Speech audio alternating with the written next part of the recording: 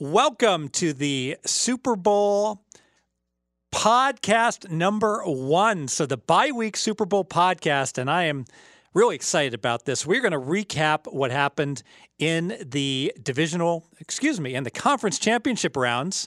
I'm here with Maddie Holt, RJ Bell, with a well-deserved pot off. RJ a little under the weather, but should be A-okay.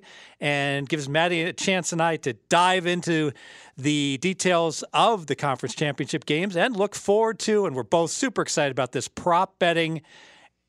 Props are just coming out, so one of the most exciting times here in Vegas. But first, Maddie, let's talk about Buffalo, Kansas City, and specifically, let's start with the bet that you made against me, a great bet, where you took Buffalo 30-1 for $200 to win the NFL, and how you're feeling about it, whether you felt you should have hedged it. Go ahead and give me the details. And I had some other bets on Buffalo as well, so it was a significant investment. And I know last week we talked about that hedging is, RJ took a stance maybe that hedging was weak, but imagine you had a financial advisor who said, hey, I bought this stock at $400, and in 2 weeks, one of two things is going to happen. This stock is either going to be worth $0 or this stock is going to be worth $16,000. But I have an opportunity now within those 2 weeks to, hey, now that stock that I bought for $400 is worth $2,200. At some point along the way, you have to make some money on that. Because if you're an all or nothing financial advisor, again, so many of your clients would go broke that you probably wouldn't be in business very long. So it's just at some point sound financial strategy. And with the amount of options that are available now, whether it be hedging naturally, companies like PropSwap or just cash out options at the book themselves, depending on their liability, if you shop around, you're going to be able to get a good price. So for any of those people that may have a big Tampa Bay ticket, because there were times in this season where Tampa Bay did get to some pretty fairly high odds, despite the fact that they have Tom Brady and are always so popular at the betting windows. I would suggest to those people that you think about it. Where do you want to be at the end? And, you made such a good bet to get here, such a sound investment, let's say, and that you should probably ensure that you make some profit on that investment. Yeah, it's a great point. And in fact, I wish I had $1 for every time I had a conversation with some of my betting partners where I would ask them or they'd ask me, well, why'd you bet this? And I said, well, I went ahead and bet Gonzaga minus 28 because I knew it was going to go to 30 and it would be scalpable.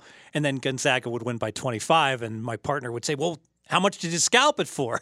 It doesn't do you any good to do a line move projection if that's the sole reason you're making a bet. I know closing line value, but The point is, go ahead and earn off of it. And I think one of the key things with hedging, everyone's all or nothing. They're like, should I hedge my bet? And I think that that's not the question. The question is, how much should I hedge? And maybe you don't hedge.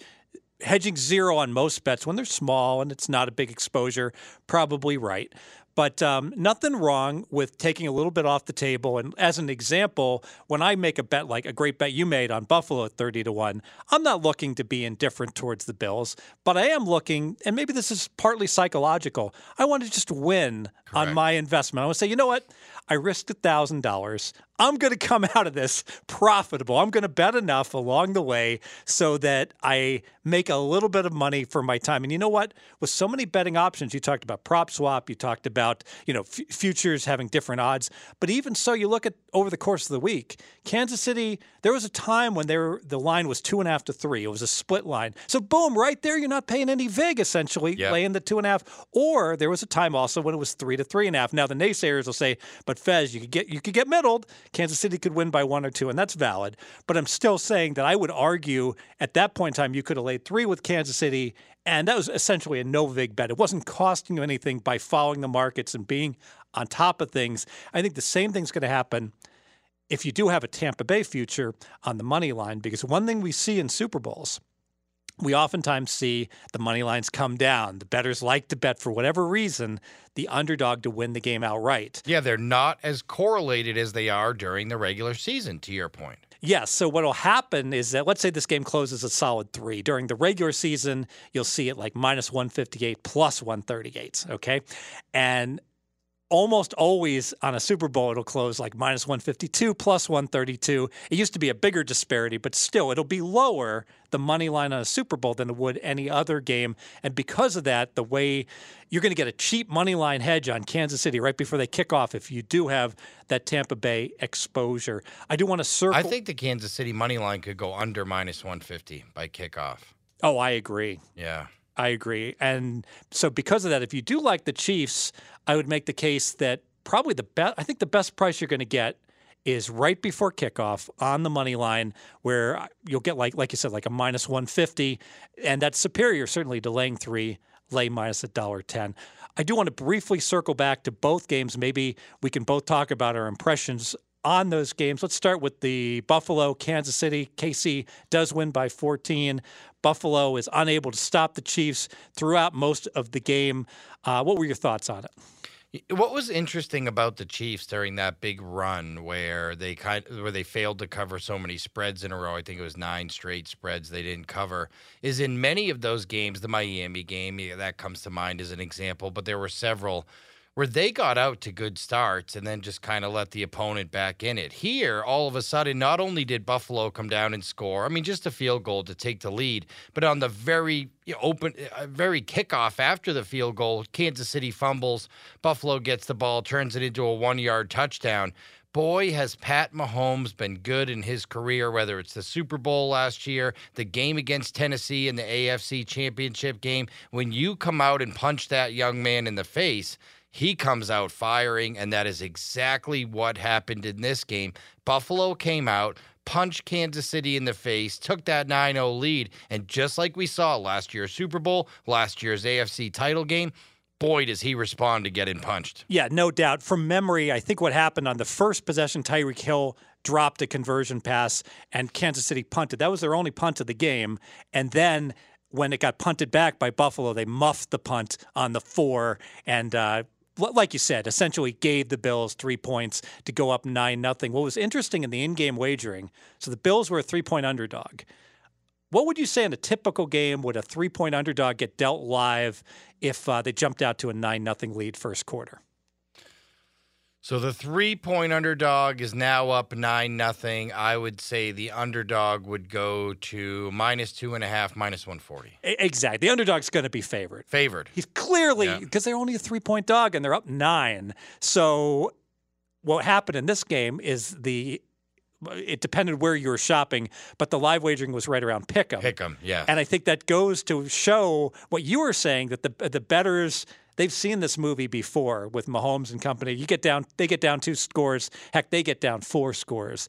They've come back in the playoffs. So it does show that if Kansas City gets behind in the Super Bowl, you're going to pay a premium to back them to win the game versus a normal model. So just be aware of that because the markets most certainly are. One thing that stood out to me in both games, and especially the Bills game, the idea of aggression has really become more and more prominent for most NFL teams. But yet what happens now when we go into the playoffs, coaches get scared, I think. And McDermott, who's a great coach, I think played way too close to the vest. 3 times he kicked field goals on 4th and 3 and 4th and 2, 2 of them in the red zone, down 12. And his rationale was, well, I want to come out with points. But I've heard it said, I'm trying to think who said this first. Might have been the whale capper. But he said, don't bring a field goal kicker to a touchdown fight, Yeah. And it really is true that if you're Kansas City, if you bet Kansas City on the money line, what do you want Buffalo to do? Please just keep kicking field goals, That's right. Just keep kicking field goals. And that'll reduce the variance of the game. And guess what? I'm only going to lose if there's more variance. So Buffalo should have gone in thinking we're going to go for it as much times as possible, fake field goals, fake punts, do whatever it takes to have a chance to come out on top, especially, I think, in the second half when it was clear that Kansas City was indeed the better team. That Bills defense maybe got away with playing some opponents that weren't so good and got a little bit overrated second half of the year, don't you think? I think Tre'Davious White was a little bit hindered going into this game. He wasn't fully 100%. Look, Pat Mahomes ran the ball, 1 time for 8 yards? And it didn't matter. He was so good in the pocket at completing passes. They just couldn't stay. They could not. The Buffalo defenders could not stay with the Kansas City receivers. You know, what was really interesting is if you look at the Kansas City rushing, it looks fine because Hardman went for a 50-yard reverse. That's right. But then you saw Edwards-Helaire 7 yards running. You saw Mahomes is actually 5 yards, I think, rushing. So you're right that those were non-factors, and the flexibility of Kansas City. Tyreek Hill, they went ahead and dropped the safeties back, no problem. So they just throw underneath, and he goes for 9 for 172 and has this huge game, not the way he traditionally does, like he did in the Super Bowl where Mahomes would go deep, but the flexibility, hey, what has the defense given me? And I will take it. I'll give it to Kelsey. I'll give it to Hill, and I'll just let them do yards after catch. Yeah, Buffalo looked a little starstruck. I mean, once the Kansas City answered with those 2 quick touchdowns to make it 49, I think Josh Allen, McDermott, everyone had a little bit of that deer in the headlights look. And look, that happens to teams that haven't been there before. And I still think Buffalo is going to be really good moving forward, especially with all the pieces they have in place. I just thought this was a coach in Andy Reid, a quarterback in Pat Mahomes, who have been in this situation so many times, and they responded great. And I think once they responded, Buffalo didn't have a response. And again, to your point, they just got nervous in every spot. They got conservative. I think if they could all do it again, they certainly would have been more aggressive. It's just I think the size of the event and the just sort of overwhelmed them a bit. Yeah, I think the aggression's a lot easier when you've been there before and you've had success. You know, I go back to Nick Saban in one of the Clemson championship games. He wins largely because of an onside kick where he recognizes, you know what, no one's going to stop anybody in this game. I need to go ahead and keep the ball. And those are the type of calls it's easy to make when you already have national championships. Yeah. You already have Super Bowl rings. It's hard when you're a coach that's like not been to the Super Bowl. Let's move over to Tampa Bay and Green Bay and talk. Let me start out with aggression there because I think Tampa Bay clearly won. I think a big reason they won is their aggression at the end of halves versus Green Bay. So at the end of the first half, curious situation. It's 4th and 3. Tampa Bay has the ball, I believe, on the Green Bay 47. And there's only 12 seconds left, and they're going to punt. And I'm like, what is going on? Tampa Bay is winning at this point. So in terms of if I had to set a line, who's going to score next? Pick them. It's what, 14-10 at that point? It's 14-10. Yeah. So the old school, old fossil coaches would say, you know what? You're an underdog. You have the lead. Take it into halftime. And I'm like, no, you're clearly winning at this point. If I had to price this and I said, you know, what line am I going to set on this game? If you punt, obviously, you're just going to go into halftime, and there's not going to be any scoring. So the rest of the half, I would have said, if Tampa goes for it, I'd make them minus 280, not minus 200. So I'd make them a 2-1 favorite because, yes, they can fail on the 4th down. Yes, Green Bay can pick up a long gain and kick the field goal. So certainly, but not likely in 12 seconds that both things happen. They fail and Green Bay picks enough yards up to then kick the field goal. Right, but I'm going to really simplify this. I'm going to call a 4th and 3 50-50. I think that's accurate because Sure. it's not like the end of the game where the defense can sell out to stop it. I think it's a fair number. So if I pick up the first down, I'm probably going to pick up, on average, maybe 10 yards. All right? So if I pick it up, I'm going to be on the 39-yard line. If I don't pick it up, you're going to be on the wrong side of midfield. So clearly my field position is so much better. With like 7 seconds. Yeah, for either one of us. So what happens is that my field position is going to be better than your field position, and we both have the same probability of being there. Clearly, I'm winning. I'm in a better shape, and so I should go ahead and go for it. And at the very least, you should try to draw your opponent off sides, which teams have gotten very good at doing. But Tampa Bay goes for it. They pick up the first down. 6 seconds left. Then there's 8 seconds left. And this was fascinating because the media kept saying, oh, my God, Green Bay, they're like the Jets against the Raiders with Greg Williams where they gave up this long touchdown. And this is terrible. And I think it's totally unfair. In the Jets game, the Raiders needed a touchdown. It was the end of the game. That's all that mattered. You had to protect against the touchdown. This was a complicated animal because I can tell you what I call in that play. I go ahead and pretend to run a Hail Mary. I put all my wide receivers to the left, and then I curl one of them back or I throw to the right and pick up my 7 yards. Ha ha. Get out of bounds and kick a field goal. I got my 3 points because you were too dumb as a defense to know I'm going to do this. So I kind of give Green Bay some credit that they did go ahead and recognize, wait, I can't give up this out pattern. But, of course, you can give up the long pass the 25-yard pass in the middle of the field, you have to protect the end zone on your coverage. And kudos to Brady. Brady just got it done. He read the coverage. Little Scotty Miller, who apparently... Little Scotty Miller. Apparently, for those who haven't listened, I made a bet with RJ. I took Scotty Miller when Antonio Brown joined the team, that Scotty Miller would have more... I backed you. More catches the rest of the year, minus 150. And to say that was one of the worst wagers in the history of Straight Out of Vegas, it's right up there. It's top 5 because Antonio Brown got like 60 and Scotty Miller got like, I don't know, 10, something around there. It wasn't good, yeah. Wasn't good, but apparently he says he's faster than Tyreek Hill now, despite Tyreek Hill having a 40 time on his pro day that was like a tenth of a second faster. And apparently a tenth of a second. There was a show, what was the TV show where... Doesn't matter, but the running back comes in and says, I run a 4.4 and the other guy a 4.3. They're comparable. And the coach shows them what the difference is on tape. And it's like the difference between throwing a bullet and shooting it, in terms of... I think that was in Any Given Sunday. I remember that scene. Yeah, so it's like that tenth of a second's pretty darn important, as we saw when Tyreek Hill was catching all these balls underneath and going for it. So Tampa Bay, ultra aggressive. They get 7 points at the end of the half. They win by 5. I could make the case that one decision won them the game. I did want to mention Tom Brady. Threw 3 picks. Looks bad. I don't think it was that bad because one of them was bad. He threw the second one. Mike Evans could have caught the ball, got both hands on it. Brady overthrew him, but it wasn't a horrible overthrow. Unlucky. Third interception, third and long. Blitz didn't get picked up right. Brady just threw a one-on-one ball up to Mike Evans, who didn't recognize what was happening and didn't look for the ball. So normally I would throw 3 interceptions looks horrible in the second half. I only think one should be docked against Brady. And it seems like the team felt the same way and was unified. What are your thoughts on that? Well, I think if you take the New Orleans game into account that he should have had 3 in that game, 2 were called interceptions on the field, and they were his fault. They were bad throws. So if you say, look, overall Brady should have averaged 3 picks per game, I'm fine with it because he got away with 3, and he threw 3 the last game where he probably shouldn't have, but he also didn't have any against the Saints, and he probably should have had 3. So overall, I do think part of being aggressive with Tom Brady means that sometimes when he gets pressure on him, he's going to throw balls that are going to be 50-50s. Yeah, and I think he's really good also at not worrying about the stats. And I know McKenzie has spoken about arm punts, where essentially you just throw the ball down the field on third down, and who cares if it gets picked off? It nets out plus 35, the same as a punt.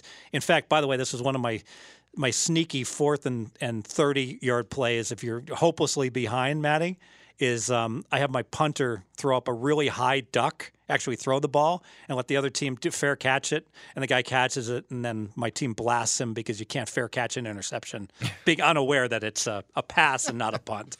But and you don't think he'll be aware of it, the punt I don't returner. see how he could, that he's back there, and I don't think he would be aware. You don't think he sees whether that guy kicks or throws? That's a good question. With all the big uglies in between, and, maybe not. And he's 5'8". I don't see. I'd how like he to could. know. Yeah, I'm curious now. Can you imagine? Or fair catches it and then just tosses it to the official, and it's a lie. I think it's a little evil of you, the fact that in your trick play, the punt returner has to get destroyed. My number 2 trick play, I don't even know if this is legal. Well, and I'll do this real quickly, is you're on your own 30, last play of the game. Instead of all these laterals, you throw it to your backup quarterback 20 yards down the field, and he catches it standing on 1 foot. And he's obviously all alone because everyone's 50 yards back. And then he waits a second half, and then on 1 foot, he throws it into the end zone. Why does catching it on 1 foot? Because it isn't a catch. He is not possessing the ball. That is not a catch. But he still can't throw a forward pass there. Why not? Because he's in front of the line of scrimmage. It's not a completion. How can he? I know, but nobody could throw the ball past the line of scrimmage forward. But it's not a completion. The ball's just like a deflection. I know, but no player on the team, once you pass the line of scrimmage, can throw a forward pass. But he's not throwing a pass because he doesn't have possession of the ball. It's a deflection. Oh, geez. Till his second foot comes down, it's a deflection. Oh, boy. That one's getting thick there. Tell the backup quarterback to go be Ballerina Bob on All one right, foot. it's time to move on. So we've gotten our recap of what we felt. By the way, On my power ratings, I upgraded Tampa by 0.5 point, lowered Green Bay by 0.5 point. Your thoughts on that? Would you agree, disagree? Yeah, that seems about right, really. Buffalo, I lowered 0.5 point. Kansas City, I raised 1 full point, having effectively flipped the switch. We were questioning whether they could do that. And I actually don't think that Buffalo, looked terrible or played terrible. I just thought they got a little overwhelmed by the moment. Very good. Let's move on here. I'm here with Matty Holt, President, CEO, and founder of U.S. Integrity. Keeps us all safe and for any betting irregularities. And the goal, of course, is to spot those and prevent them and keep everything on the up and up. And I might ask, Matty, now that more and more states are opening up, this becomes a bigger and bigger issue, right? With more states looking to make sure that obviously any games that are domiciled in their state, are absolutely on the up and up, right? Yeah, and I think the reason that we've been so successful is a real game integrity, fraud prevention, sports betting compliance takes buy-in from all three sides of the stakeholders. That's the teams, leagues, universities on one side, the regulators in the middle, and the operators on the other side. And we've been able to build a platform and a network that allows all three sides to work together, and that's truly when you accomplish things in the space. Very good. Thanks for keeping us safe. And we're going to move on towards, it's an exciting day here because the first week of the Super Bowl 2 weeks is when the props come out. So they come out Wednesday, Thursday, Friday. I thought I'd speak a little bit about Super Bowl history and of the props. And everyone remembers back in 1986, we are the Bears shuffling crew, shuffling around, doing it for you. And some really bad dancing by some of the Bears. But the Super Bowl shuffle, that was huge. And the refrigerator shuffled into the end zone. Some books offered as much as 100-1. Will Refrigerator Perry score a touchdown? Came all the way down to 10-1. Vegas got killed on that prop bet. Made it back, though, with reputation about prop betting.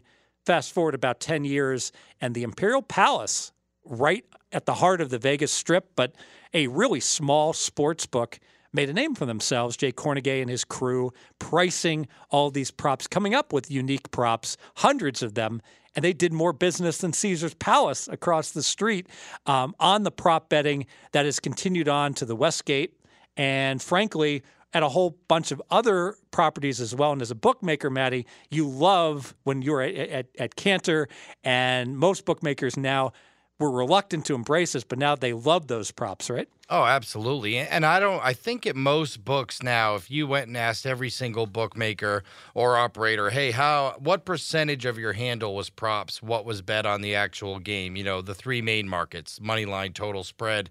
I think they would probably say it's about 60-40 props. That's how prominent the props have become. There's not only more money bet on the props than the game itself. It's starting to become the overwhelming amount of the majority of your money is bet on the props. And it's nice having a diversified portfolio. Yes. Because now instead, what happens if this game lands 3? Let's assume that there was only betting on the side, nothing else. How would the books do if Kansas City won by 3? Oh, they get crushed.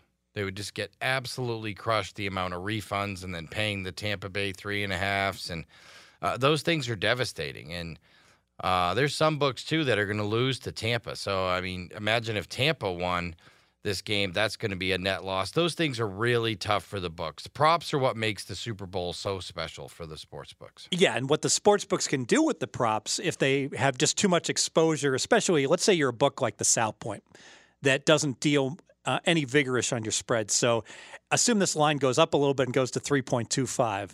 The poor South Point is going to be at 3, then they're going to be at 3.5, then they're going to be at 3, then they're going to be at 3.5 because they're taking all these limit bets, -3 and +3.5. They're going to get sided if it lands 3. But one thing they can do with prop bets, well, there's a prop. Will a team win by exactly 3? Will Kansas City win by exactly 3? Well, that's obviously a prop that they can put up, and the pros would be more than happy to bet no. Will Kansas City win by 3 -900?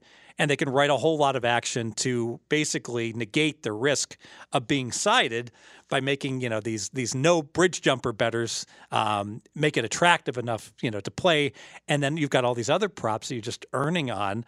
And so over the course of a game, you're going to do quite well. Another clever thing the books have done is they'll put out ties lose parlay cards.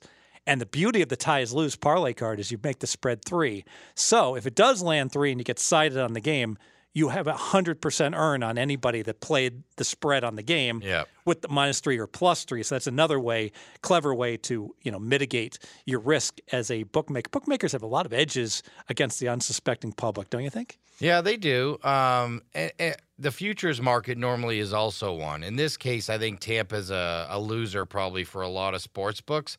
But I've talked to a lot of operators who say, hey, Kansas City was our best case scenario. Them winning, being the overwhelming favorite over year doesn't attract a lot of action from the novice bettors because they don't want 4-1 or 3-1. They want 10-1 or better. So there's a lot of books who say, hey, Kansas City was actually one of our best results, if not our best, in the futures market. So the favorite in the Super Bowl also ends up being your best result in a very liquid NFL futures market. Yeah, great point, because Kansas City, although they were 6-1 right before the season started, fast enough, those 6-1s turned into 2-1s. As soon as they beat Baltimore on Monday night. Exactly. And so that put that turned the spigot off on any Kansas City futures bets. And in the meantime, over the course of a season, you have the fluctuations of the Tampa Bays that with Jameis Winston started. Pittsburgh, a lot of Pittsburgh in the middle of the year. So Tampa at 80-1, then TB comes aboard, they do well, but then they go ahead and get their 5th loss, and boom, they're back to 15-20-1, and here comes a second freight train of cash on Tampa Bay. Yeah. So you've got that liability. Teams' fortunes changing. The Ravens suddenly, coming on, and then books taking bets on them after they had lost 5 games. So we're not going to cry for the bookmakers in the futures pools. But one thing, some books may be overloaded with Tampa Bay futures, and because of that, another reason you might see a cheap Kansas City money line. Yep. Depending upon and it makes sense for them to do that, to look at their overall risk in terms of, this being the last game of the year. I talk about how good the props are for the bookmakers. I know RJ, I believe, agrees with me that I have forecasted the books in aggregate will not lose in another Super Bowl. They've lost 2, I believe, of the last 26 years. And I don't think they'll lose another one because there's just too many I don't think so in my lifetime. To your point, there will be, if you just consider every prop a wagering event, and most of the time in a lot of these books that are offering props on, all these hundreds of props on this game, if they offer props on the normal NFL games, it's 20 or less. So there's literally going to be as many markets offered on this one game as some books offer the entire year on NFL. Imagine having another NFL season in a day. And that's kind of what they're facing here in terms of the pure volume of markets, which, by the way, they're all at least a 5% hold at -110, -110. Maybe the coin toss has reduced VIG, but imagine having another 500 markets. And a bunch of those will have a much higher vigorish because they'll be future style bets with lots of different outcomes. And one bookmaker, I thought that this was funny in his book, Chris Andrews once said he booked the coin toss minus $1.20 in each direction because he says, if you're going to be dumb enough to bet the coin toss, then I'm going to charge you double the VIG. Although, RJ has done some research on these coins, and the idea is the commemorative coin, the head side is heavier, and thus it should land face down. So if you are going to bet the coin toss, consider tails because of that. I'm curious, Mackenzie's listening. What do you think about that logic, Mackenzie? What would you price the no VIG on the coin toss, heads, tails? Tails should be favored. I got the numbers right here in front of me. 29 tails, 25 heads, Super Bowl history. That's like a pro better. That's almost 55%. We're taking the rubber band off on tails, aren't we? Can I have heads plus $1.10 against you? Yeah, I was going to say, can I please have heads at any plus money? I'll take tails minus 101. I think there's some validity to it. 3-1 the last 4. Go figure. Oh, 3-1. Will you give me plus 101? Oh, I'll give you plus 101. Okay. It sounds like, where's the hundo? button? Yeah, I'll take it for a hundo. Yes. Mark it down, Mackenzie. Really, at the end of the day, I'm not sure the validity of that. Because I think if there was a real discrepancy in coins that was significant enough, then let's face it, the Super Bowl is also the one event in my world where inside information is the most prevalent, and everyone tends to ignore it because they're all making so much money and they're so happy they're fine ignoring issues that during the regular season we would certainly raise to much higher levels. Like, I see people on Twitter. I think we've tracked 11 people this week on Twitter already who said, I can't wait to get the exact time of the national anthem just like we got last year. Isn't inside info great?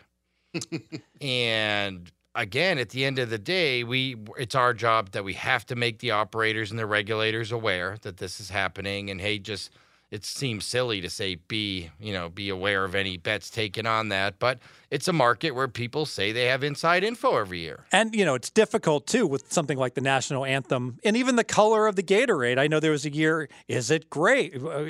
Is it purple? Is it clear? Because a lot of the Gatorade had melted and it looked clear, but apparently it was purple. And I know same thing with the distance of the national anthem and the home of the free. And there's no, they don't tell you on any site, right? At least, Mackenzie, correct me if I'm wrong. There's no like ESPN that the national anthem was 159.08, right? Exactly right. And Mary J. Blige kind of reiterated, by the way, it's the home of the brave. Yeah, whatever. But yeah. Man, Fez, it's a national anthem. Home of the free. I did that on purpose to see you guys were paying attention. But you're right. Mary J. Blige repeated brave right at the end, so they had to pay out both sides, over and under last year. Oh, man. There you go. I don't like doing that. And same thing, do you omit a word and someone kind of stutters and the like, and did they say that word? Did they not say that word? So you got to be careful with these props, but it certainly makes sense that inside information's out there. People are at the rehearsal. And if you see money coming in on the over or the under at a sharp book, it's not unusual that a stale book will have that same number. And I would say it's rarely wrong to bet the movement. Wrong, yes. Very rarely wrong. So on those predetermined events. The problem is the practices for these performances. I mean, they practice them so many times to the point where I've heard people that actually track this say, they'll rehearse it 7, 8, 9 times. And oh, by the way, 8 of the 9 times, they end at exactly the same second. They are right there in terms of how long it takes. And now they know. All right. So all this prop betting for the most part is good for the books. They're going to win every year. Yep. But I would argue it's really good for the pro bettors as well. And the reason being, it's hard to price these props. It's hard to get them all right. And so every year, some of the best bets that I personally make are prop bets. Would you agree? Yes.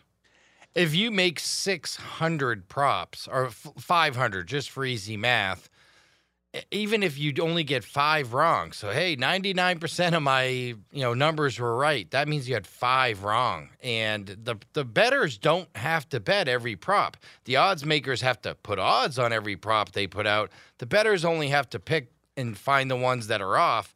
Look, everyone would say 99% you're amazing. Well, that still means I have 5 plus EV bets against you. It's a big opportunity for the pro bettors. But what we see, and we already saw it today, I saw some big line moves, is the sharps just line up now. It's like sharks in a water full of wounded fish, and they cannot wait to hammer those off numbers. No doubt about it. In fact, we used to joke that on some of the books locally that we're putting up some unique props, the Wynn, the station casinos, MGM, it's like, wow, I got to be there first because, like you said, they're looking for the weak water buffalo that's going to get slaughtered, and then you walk up and you're like, you can't believe that the line that they hung, but it's always been corrected immediately, unless you were the first one, in line. So if the books are going to win and the sharps are going to win, seems inconsistent, but where it is consistent is that there aren't that many pro bettors and sharp bettors, and everybody bets the Super Bowl. So you just have all the people coming in from California and all the recreational bettors that might bet $100 on a typical football game, betting a couple thou on the Super Bowl and all that volume. They want action on everything, and it's not necessarily a dumb thing because it's fun, it's recreational, but all that money comes in, and it's like the rising tide that raises the boats of both the books and the pro bettors. And I'll tell you what we did one year at Cantor, and this is something I've seen other books do, is if you come up with some ridiculous props, like if you put a prop out that said, will the coin toss fly away? Or will it hit a helicopter? Or will it land exactly on its edge and not land on heads or tails? And made it 100,000 to 1. Even though it's impossible that the coin flies away and it's not going to hit people will bet it So you could put props up there that are basically dead money, and there will be plenty of action on them. I remember once there was a prop at a book called Millennium, and they said, will there be 2 onside kicks recovered by the kicking team? And it's like, well, it's kind of like, this would be the greatest upset in the history of prop world. But you only had to lay 100 to make $1. And I'm sorry, you only had to lay, I think, 40 to win $1.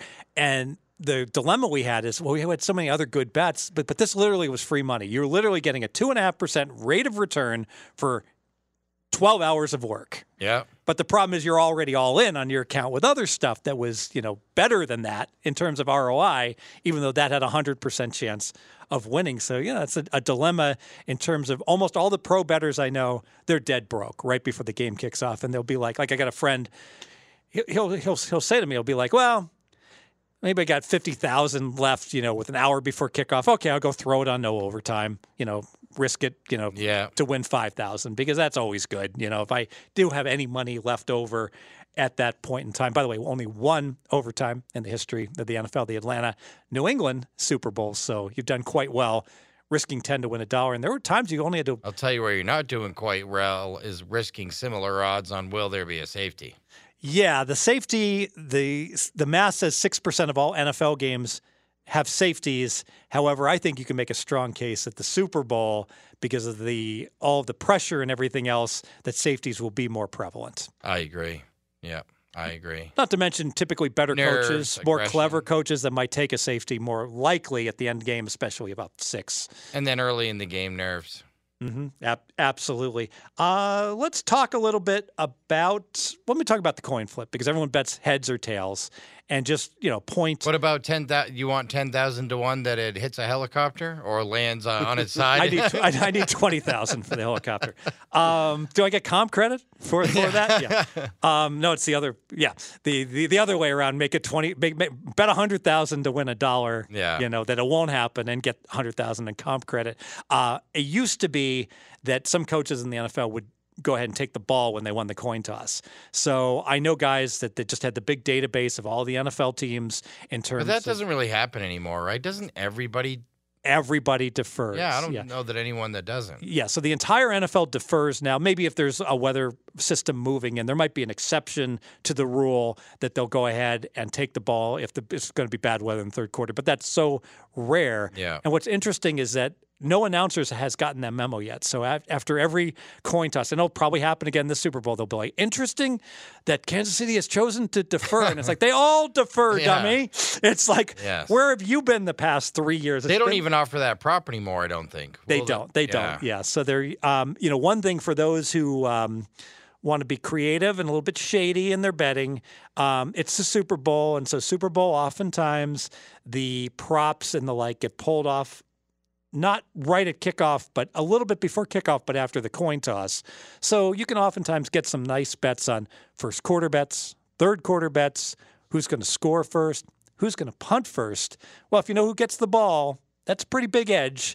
And sometimes you get about 5-10 seconds to pop those bets in after the coin flip for those. You better be fast and you better be ready if you're going to do that. Exactly. So, and I certainly would never recommend to people that they try to take advantage of regulated operators. And you are taking advantage of them, and you run the risk of getting barred after making a wager like that here in Vegas. And if you're betting in offshore markets, you run the risk of them pass posting you and saying if your bet should lose on who punts first, they're like, no, we shouldn't have accepted that. That was a bad line. And if you lose, then sorry, you lost. Yeah. So be careful with what you do. But I'm just putting it out there. People can make informed decisions. Let's talk props, strategy, bets we want to make, bets we don't want to make. What bets do you avoid, Matty?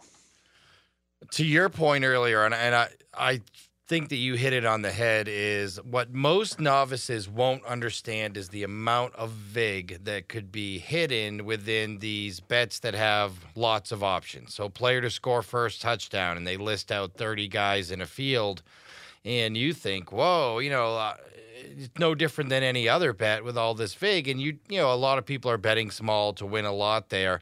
But if you actually plugged them into a sports futures calculator, and basically if you just Google sports futures calculator, there's plenty of sites that have one. You can actually plug all the options in from any of these multi-way bets and see what the actual vig is that the house is holding. Some of these books will literally hold 50 and 60% theoretical holds on some of these markets. Yeah, and I first got introduced to that in a Denver-San Francisco Super Bowl, and I think San Fran was like minus 13 in this game.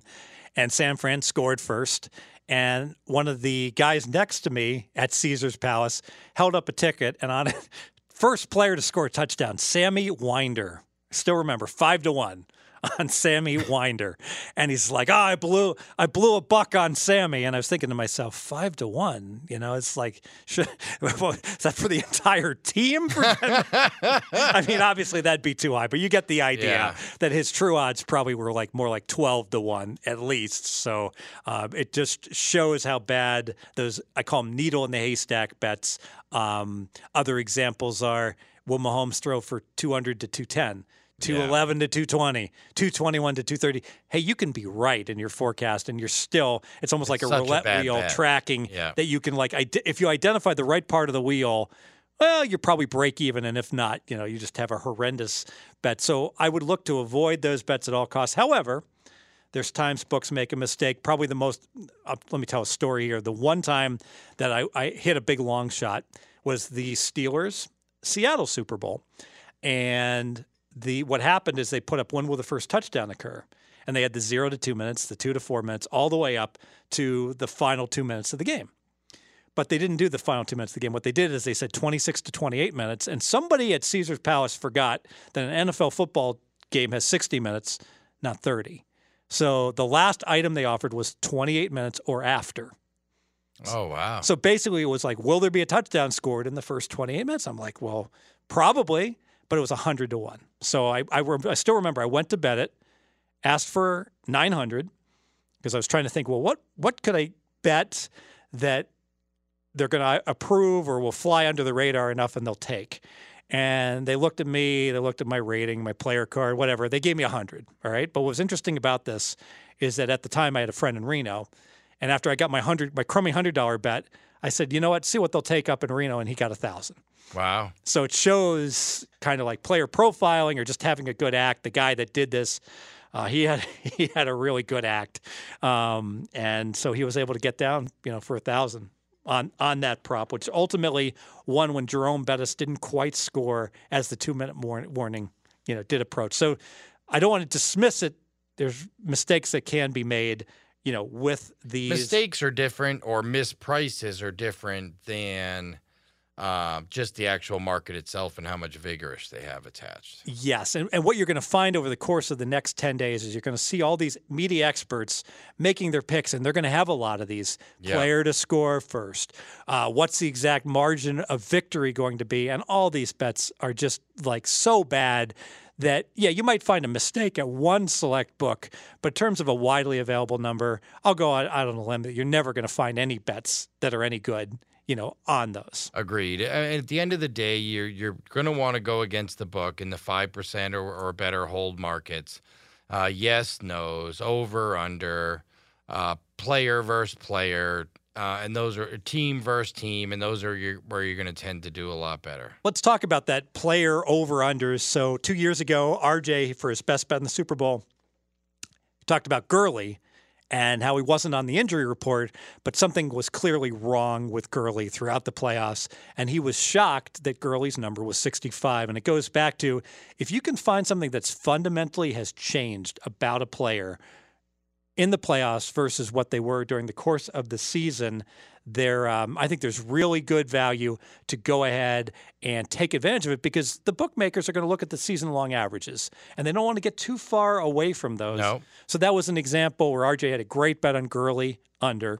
Last year, I had a really good bet I felt on Mahomes over 29 rush yards, and Mahomes had 44 with 2 minutes to play in the game. He landed 29, so that was one of my bad beats, epic bad beats with 3 straight kneel downs. The most wagered on bet of the Super Bowl last year in terms of handle was Pat Mahomes rushing yards over, number 1. Yeah, so the books basically paid out. I know it opened 28.5 at a couple places. Huge swing on so that prop. Of 2 winners, for most books, it was like they one winner, one push, and about 200 losers for them. So I'm sure they got some action back, at the end the other way. But if they're under 34.5. Yeah, after it steams up. And I know, we talk about prop betting, and I've been known not to be complimentary enough of some other handicappers. But I got to tell you, here at Pregame, one of our absolute best handicappers and certainly just a world-class prop bettor is, of course, Tommy the Hitman. And the Hitman has done really... Is that how he got his nickname? Because his first name's Tommy? Yes. That makes sense. I always wondered. It's not because... All I ever heard is RJ call him the translucent one, and I wondered how the translucent one became the Hitman. Well, you will not... But Tommy, that explains it. You will not fear the translucent one if you run into him in a dark alley in a bad part of town. So that's not how he got his Hitman. I think it's because he hits winners on all his props, and I could only give my highest recommendation for the Hitman, especially for anything that has a prop package with the NFL. And good news, the Hitman has a free best bet. You know what, Mackenzie, let's go ahead and cue up that best bet right now. Best bet, Tyreek Hill, over 87.5 receiving yards. I like it all the way up to 92.5. In high leverage situations, Tyreek Hill's target share increases, and he's responded by having 105, 110, and 172 receiving yards in his last 3 playoff games. Hill had 269 receiving yards the first time these teams matched up, and I expect Kansas City to be super pass heavy again against a Bucs pass funnel defense that's going to all but eliminate the run game of the Chiefs. I bet this big, and part of the reason that I'm putting it out now is that once the public gets involved, I think we see this number close in the mid-90s, maybe even the high 90s. Best bet, Tyreek Hill, over 87.5 receiving yards. That's Tommy the Hitman. I text him more and more often as I move forward. Really great asset for pregame and for anyone to partner up with. So we're going to focus on these yes-nos, these over-unders, and the like. And even, one thing that people don't talk about, look for things that are going to be a good story that people probably are going to bet. So what's a good story? Well, on a high total game, team totals, players love betting over. So it's very rare I ever bet a Super Bowl under because I can get at it a different way, either through, first half team total under, a game team total under, player props. Who are they going to bet on Kansas City? They're going to bet that Tyreek Hill is going to go over. They're going to bet that Kelsey is going to go over. And you know what? Beat the public to the punch. If you're going to play those early before everybody else bets them and they inflate 12, 15 yards. I'm not saying all of them will, but good chance. Popular players will. Mahomes and then you have over. to look for narratives of guy who, anytime there's any injury talk, because everyone's looking for anyone who might be injured, it's the same thing. You get the narrative that, this guy could be hurt, so thus we have the under. Well, you'll see the unders plummet. Well, hit that. You have to hit that under fast, or if you think the news is fake news, then just wait. That was what was fascinating about Gurley, because he opened like 70 and he got bet all the way down to 60. I'm like, this is so sharp. This is good. And then he leaked back up to 65. And I think what happened there was you had the universe. You had 2 universes. You had the he's hurt universe, and you had but he's a big star, and people believe McVay when they're like, we're going to use it. We used him. We're going to use him more. Well, since 2015, you have the fantasy guys participating more and more. So for the fantasy guys from, daily fantasy just has taken off, and let's call it since 2014. But they still couldn't bet on sports regularly. They were only able to take advantage of everything they did when the playoffs hit, and especially in the Super Bowl. So what you'd see is an influx of people betting player props that normally bet fantasy in those games. Now you can bet player props every single week on every single game. So, they don't necessarily have to bet more in the Super Bowl, but they would. But I'd say 2014, 15, 16, 17, 18 especially, the amount of fantasy guys entering the player prop market, and they're just like usage rates, and they have all these stats that say what it should be. And Gurley's usage rate, even though he had a messed up playoffs that year, a lot of the fantasy guys actually liked him over, while a lot of the sharps said, hey, something's wrong. We like him under. But at the end of the day, everyone still agreed that he didn't actually have a injury worse than he had at any playoff game. It's just something that lingered for weeks, and it just never got better. You know, it's interesting about the decision to play in fantasy football, and get that, that big payout, in the tournaments, the daily fantasy versus just betting individual players. It's really hard to, you almost need the perfect lineup to have the big payday. Yes. And everyone wants to bet a little to win a lot. But the bottom line is your competition's so strong that you invariably have situations you can't submit a lineup until right before the deadline because you got teams like Tampa Bay. Who knows? Ronald Jones, Yeah. he had COVID, he had a broken finger, he had a quad. Yeah, that's right. Did I leave anything Quad. else, Mackenzie? The dude was just injured. He's always injured. And so if he's not able to go, well, Leonard Fournette is your man, But if Ronald Jones can suddenly come back healthy, now all of a sudden Fournette's usage is going to go way down, and like being able to wait till the last minute. I knew some sharp guys that would play in these daily fantasy, and they say I submitted my lineup this morning like 2 hours before posting. It's like, how can you possibly ever win? Right. And they're like, oh, I checked, my players are going to play. And it's like, who cares about your players? What about all these other players that Devin Singletary's now suddenly the lead back because Moss is out, and all your competition has a leg up on you with all that going on. But obviously there's no advantage ever to submitting early. Like, why would you ever submit early? Here's the advantage to submitting early. You don't get, and this is true for contests also, you don't get shut out when you submit 2 minutes after the deadline. And I tell you, every contest player, I want to ask you about this. That's my fear. Like if I enter too many contests, like one of our local broadcasters said, it's funny. It's funny because it's such a small buy-in, but he entered the one of the station contests, $25 each. Yeah. And he just forgot. And I can relate because it would be like, I would forget, it'd be like, and in fact, I'm embarrassed. I want to tell this story. In fact, I'll let Mackenzie tell the story in the super contest this year, which I did win twice, as you know.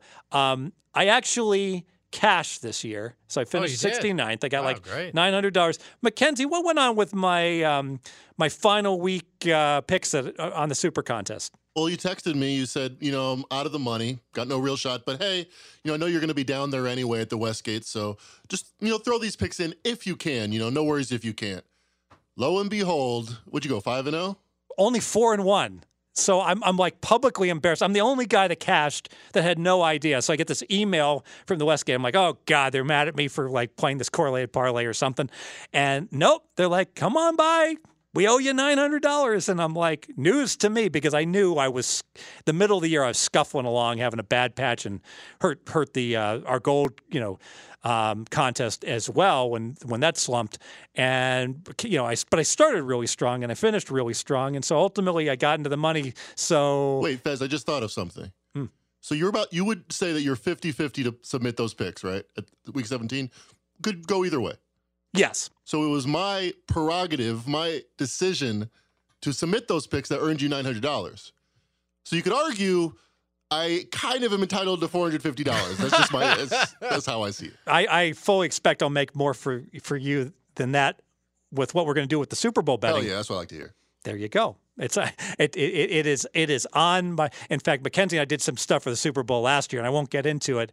But at the end, I promised him some ridiculous percentage on some stuff, and he's like, "But Fez, you said we're going to win this. I'd get this percentage." I'm like, "Yes, I did." And what did I do, Mackenzie? You gave me ample amount after a tremendous Super Bowl win for us. I wouldn't say tremendous, but it was Really? good. That's So how let's move on. inexperienced I was. Let's move on. So let's see what else should we cover? I wanted to ask you, how many bets are you going to have on the Super Bowl? Do you think, Matty? Total, including in play and everything? Yeah. 30 maybe. Yeah, and that echoes what I hear. Most pros come up with a number between 10 and 100. And it's part of it's hard because you might on game day you play Mahomes over 290 and under 305. Like you'll play a middle. That's too low. His number's higher. What is let's look up what is Mahomes's. He's at 325 for the Super Bowl. Yeah, it's interesting. He's 325 for the Super Bowl, and he went for exactly 325 in his last game. So, what about your favorite prop? Shortest touchdown, under 1.5 yards, but a good number under in this one.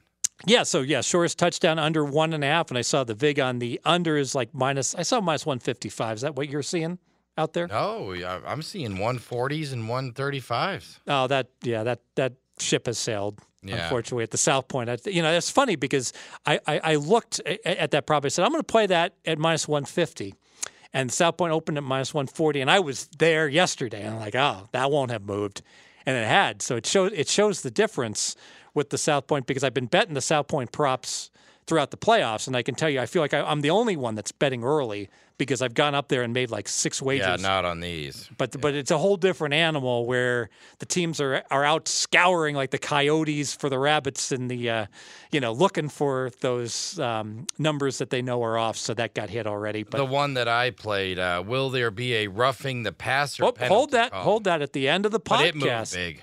At the but are you going to have another best bet at the end of the podcast? I should stick that one, I guess. We're going to stick with that one. We're going to hold that to the end of the podcast. Do we? I wanted to ask Mackenzie, do we have a best bet from Essler or any of the other pregame pros other than the Hitman? No, we do not.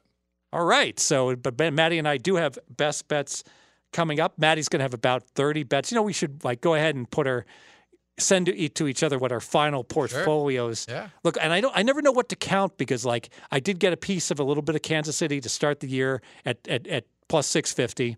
And I bet some AFC minus 125. I bet some NFC plus 3.5. It all goes into the pot in terms of bets that I'm making. One bet I might add that I made at the South Point is and this is interesting. I'll ask you, what is the probability Kansas City will have the very last play from scrimmage? What would you put that percent at? I would put it minus 155. Yeah, I laid minus 115 because I was really good. I was good chance. And you know what? In theory, the favorite's supposed to have the ball kneeling out at the end. Yes, and also Kansas City sure seems to have a nice 4-minute drill that they can milk clock when they have the lead at the end. So I think they'd be more likely, if they had the lead, to be able to run out the clock versus Tampa might almost be able to run out the clock and then punt and go ahead and. So because of that, I thought that was that was one of the bets I made against the openers at minus 150. With a team like Kansas City, I would almost lay the money line on that same prop. And at the game money line's 150, I almost feel like that correlated should be close to that. Oh, yeah. Absolutely. And, one thing, we talk about parlay cards that are out there. If you can find things like, team to have the final snap and team to win the game, that's a nice correlation, that sometimes you can go ahead and play. So take a look at. Let's talk a little bit about what makes Super Bowls different in terms of the way the game plays out or historically. And the number one theme of Super Bowl is slow starts that we've seen. And some might say, well, that's... Especially with Brady. Especially with Brady. We say, is that a New England phenomenon or is it a Brady phenomenon? Maybe a little bit of both. Here's the actual numbers. If you just bet the second half to outscore the first half, the past 20 years, 15-4-1. Wow. It's pretty powerful because for the most part, the first half and the second halves are lined the same. If you look at in terms of the scoring, last 20 years, first half, 20 points. Second half, a little bit over 27 and a half. So 7.5 points. But at this point, having books adjusted for that pretty good in terms of which will be the highest scoring half. Second half's going to be minus 165. Exactly. So the books are well aware of that. Yeah. But one thing that I think you can get at it is in kind of like ancillary derivative markets, like live wagering, for instance, is that it's very difficult for bettors to watch a listless first quarter where no one can score. Example, remember the Carolina-New England Super Bowl. Yeah. And say, this total's way too high. And, every now and then you do have a Rams-New England Super Bowl that ends 13-3. But for every one of those, you've got another Super Bowl that all hell breaks loose in the second half. And so because of that, I would make the case betting an over pre-flop on a Super Bowl, you really should wait, I think, and try to pick your points sometime in the second quarter when you're like, all right.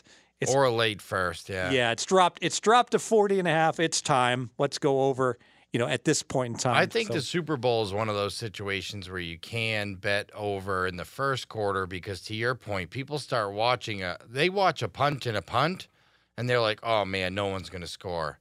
Although I don't know that there's a good defensive narrative in this game. I think it also helps if one of the teams comes in with some lock defense and then they go, see, I told you that defense But in this case, I don't know that there's a good defensive narrative to even drive it down in play. Yeah, in that Carolina-New England Super Bowl, scoreless at the end of the first quarter, 61 points at the end of the game. You know, Brady's teams in 9 Super Bowls in the first quarter, 3 points. Yeah, 3 total points. 3 points. And I'm sure there'll be a prop. Will Tampa Bay get a touchdown in the first quarter? And I would imagine the no is probably going to be like minus 130. Something, you know, maybe minus 1. You know what? Maybe minus 150. But the point is, on a team total, I'm sure Tampa Bay will be lined at 3.5. Same thing, essentially. It's so unlikely they get 6. Not the same thing, all right. But, I mean, unlikely you're going to lose unless they get a touchdown. So, you know, that's something I might consider playing is the Tampa Bay team total under. So, like when... But I will say this, Tampa has come out aggressive in this playoffs, to their credit. You know, one thing I was going to mention about what makes the Super Bowl different maybe for Tampa than the regular season, the playoffs. Well, Tampa's 14-5 now. They've won almost 75% of their games. Now they're the underdog. They're not supposed to win. So because But they've been the underdog the whole way in the playoffs. Yeah, but they've won the game. So the bottom line is other than the Washington game, the bottom line is the script was they had the lead against the Saints in the fourth quarter. They had the lead against Green Bay. You know, they're up 18 early in the third quarter. Yeah. So because of that, all things being equal, I think, well, maybe Leonard Fournette and the rushing game a little bit overvalued, and maybe Brady a little bit undervalued in terms of the box scores, just because they've had the lead throughout the playoffs, and that is not likely to happen in this game. And so because of that, I might consider, all things being equal, a little more production from the passing for Tampa, less production from the running for the Tampa Bay Bucks. Mahomes, what do you think about Mahomes' health? How did he look to you? I thought he looked fine. I mean, I'm not sure that he didn't run. I feel like it wasn't the fact that he was hurt as to why he didn't run the ball, but because they weren't calling any runs because they're probably trying to protect him a bit, and he didn't need to run the ball. Their offense after that, that first couple of drives, they just kept scoring. Yeah, that's certainly true. Check Mahomes for me, Mackenzie. I think he was 5 rushes for 5 yards. That's right. And do you remember how many were kneel downs? But going into that's what I was going to say. That includes the kneel downs. Well, his long was 9, so he definitely had some negative kneel downs. Fair enough. And he's the king. 2 at the end of the game. And he's the king at the negative. How much? I'm just curious. What were the negative kneel down yardage? For some reason, he just did the regular 1.5 minus yards kneel downs. I don't know if he's off brand or what's going on with him. So if he would have done that in the Super Bowl, he would have landed on 39 instead of 29, and everybody would have won, Matty. So I don't know. Might want to have U.S. Integrity look into that. Well, it was the amount of time left in. Yeah. In the Super Bowl last year. He needed to burn a little bit extra time. Yeah. With that, with the props just coming out right now, I can tell you we're all in the very beginning phase in terms of betting the props. But I do think there is an opportunity because you've got 2 such public teams, Tom Brady, Mahomes, and Kansas City. I think you're going to see some inflation on some of these players. So if you do like players like Kelsey under, players like Hill under, Mahomes under, I'd be very surprised if you didn't get your very best number at somewhere right before kickoff. That's going to be the highest number out there. So I would wait as long as possible for those numbers at some of the square shops. And remember, these really long lines in Vegas and other states, it's hard to get a bet in. I don't know that there's going to be any long lines this year. Because here in Vegas, we have the governor's orders who limit the capacity in casinos, period, as well as the hotels. So there won't nearly be as many people in because you can't have those big parties either. The parties are all limited, so you're not going to have the lines at the windows that you normally do this year.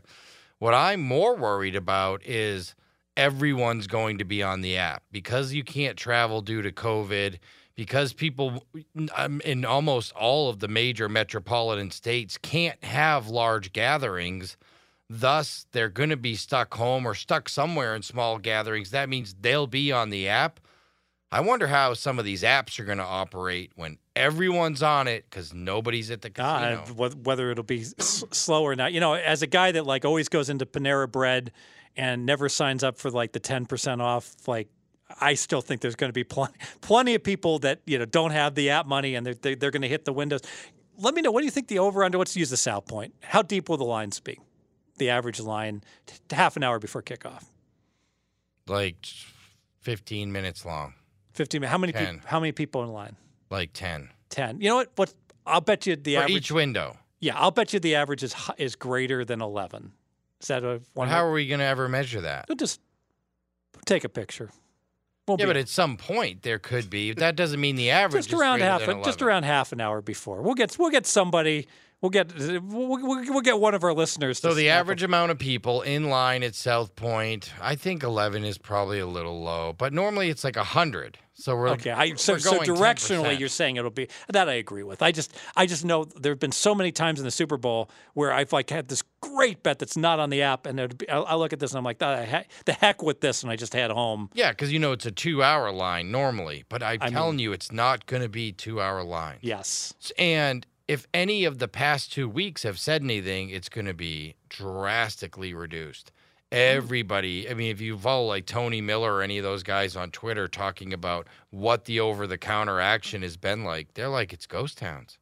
Interesting. And some of it is Vegas used to be the destination for the Super Bowl, but now there's 20 states where you can legally bet on the Super Bowl.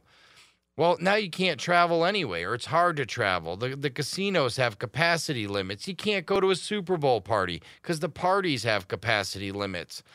At the end of the day, there's going to be way more people on the app than normal and way less people in the books. Very good. And there's a big segment of people that just don't go out. It's COVID. Oh, I'm representative of them. I'm like bundled up in my hazmat suit. So what suit. they'll do today or yesterday is they go down, they put their Super Bowl money on the app, and then, they're back with the hazmat suit on in the house. Very good.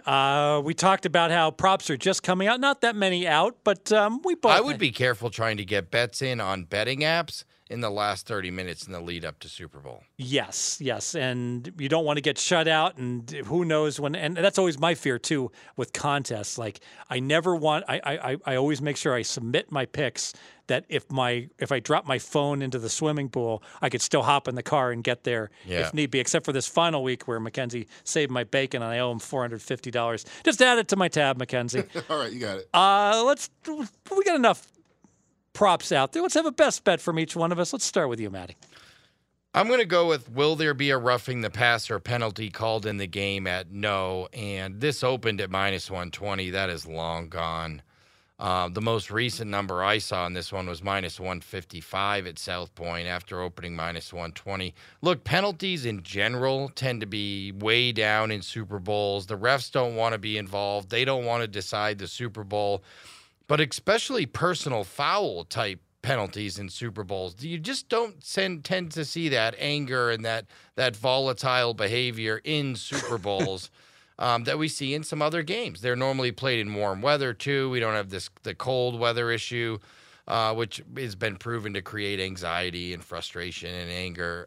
So at the end of the day, we're not likely to – and who wants to be the guy that late hit Tom Brady at 43 years old? It's not likely to see one here, yet they're pricing it almost as if this was a regular season rivalry game. It's certainly not here. The market's starting to reflect it.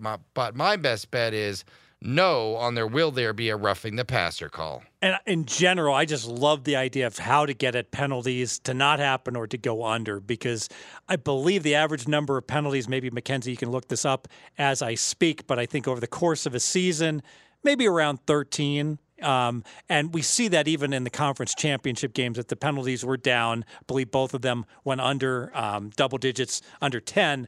And I think that a memo goes out like, hey, you guys are not the stars here. It's the players. Don't call the play.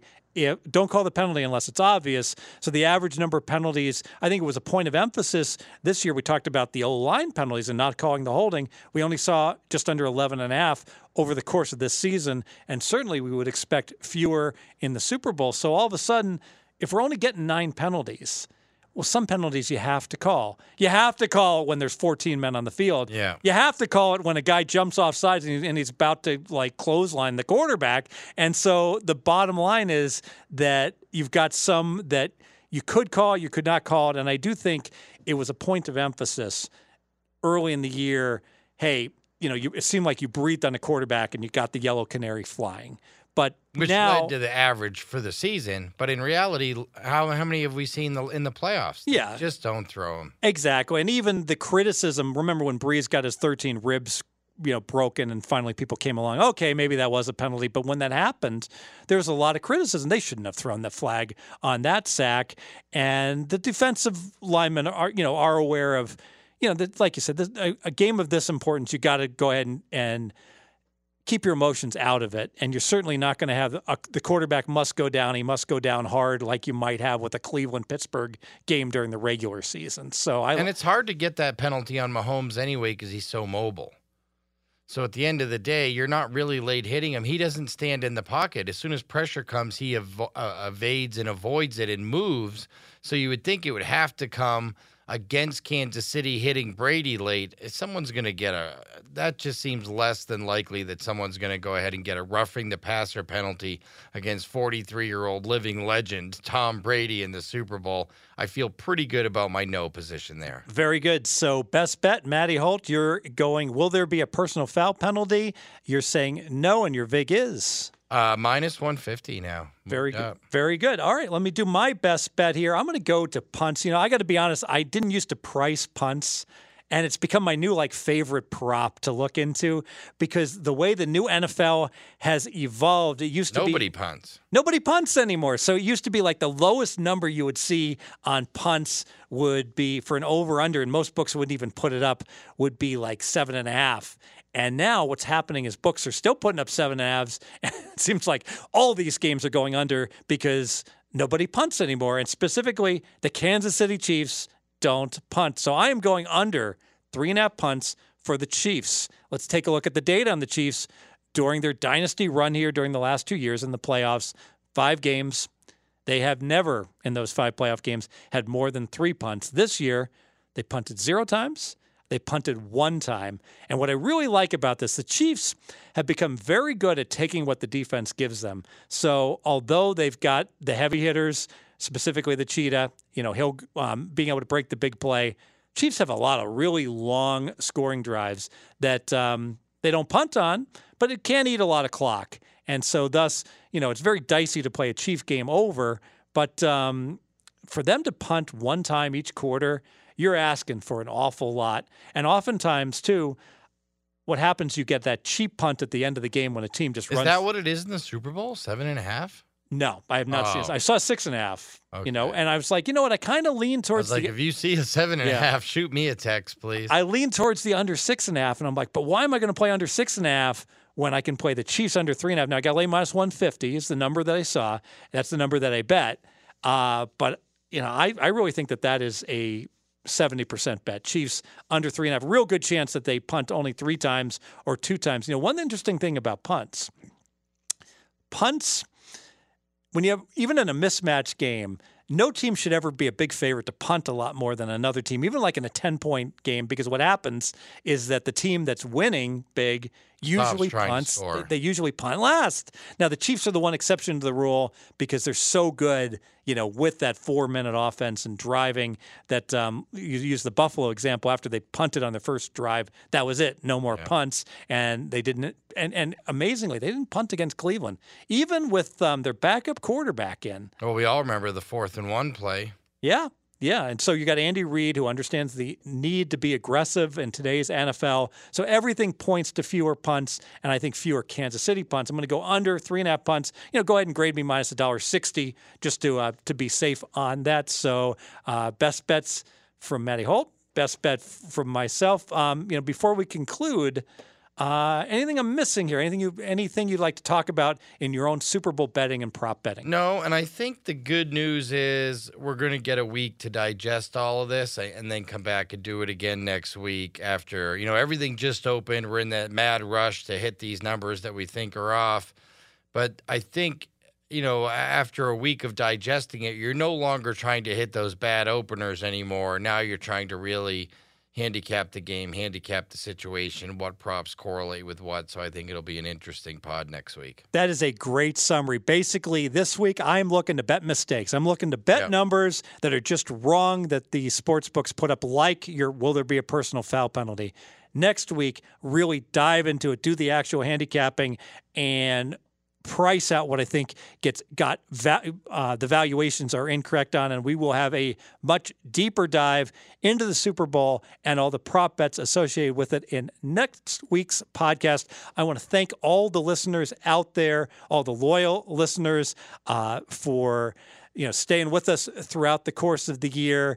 And, it's really exciting, Super Bowl time. So real good opportunity to make money. But I want to emphasize to everyone, it is just one game. It's fine to bet a whole lot more on this game, on the props and the like. But I would caution anyone who's about to make their biggest bet on Kansas City or on Tampa Bay to think that this is the game that's mislined the most or be one of the most mislined games. Now, that can happen when you have a public side. I think like back when like Green Bay was like a 12-point favorite against Denver. So every now and then you do have Super Bowls like that, but those are few and far between. And so for the most side, I would really encourage all the listeners that want to make money and profit on the game to really focus on the props. So thank you to Matthew Holt.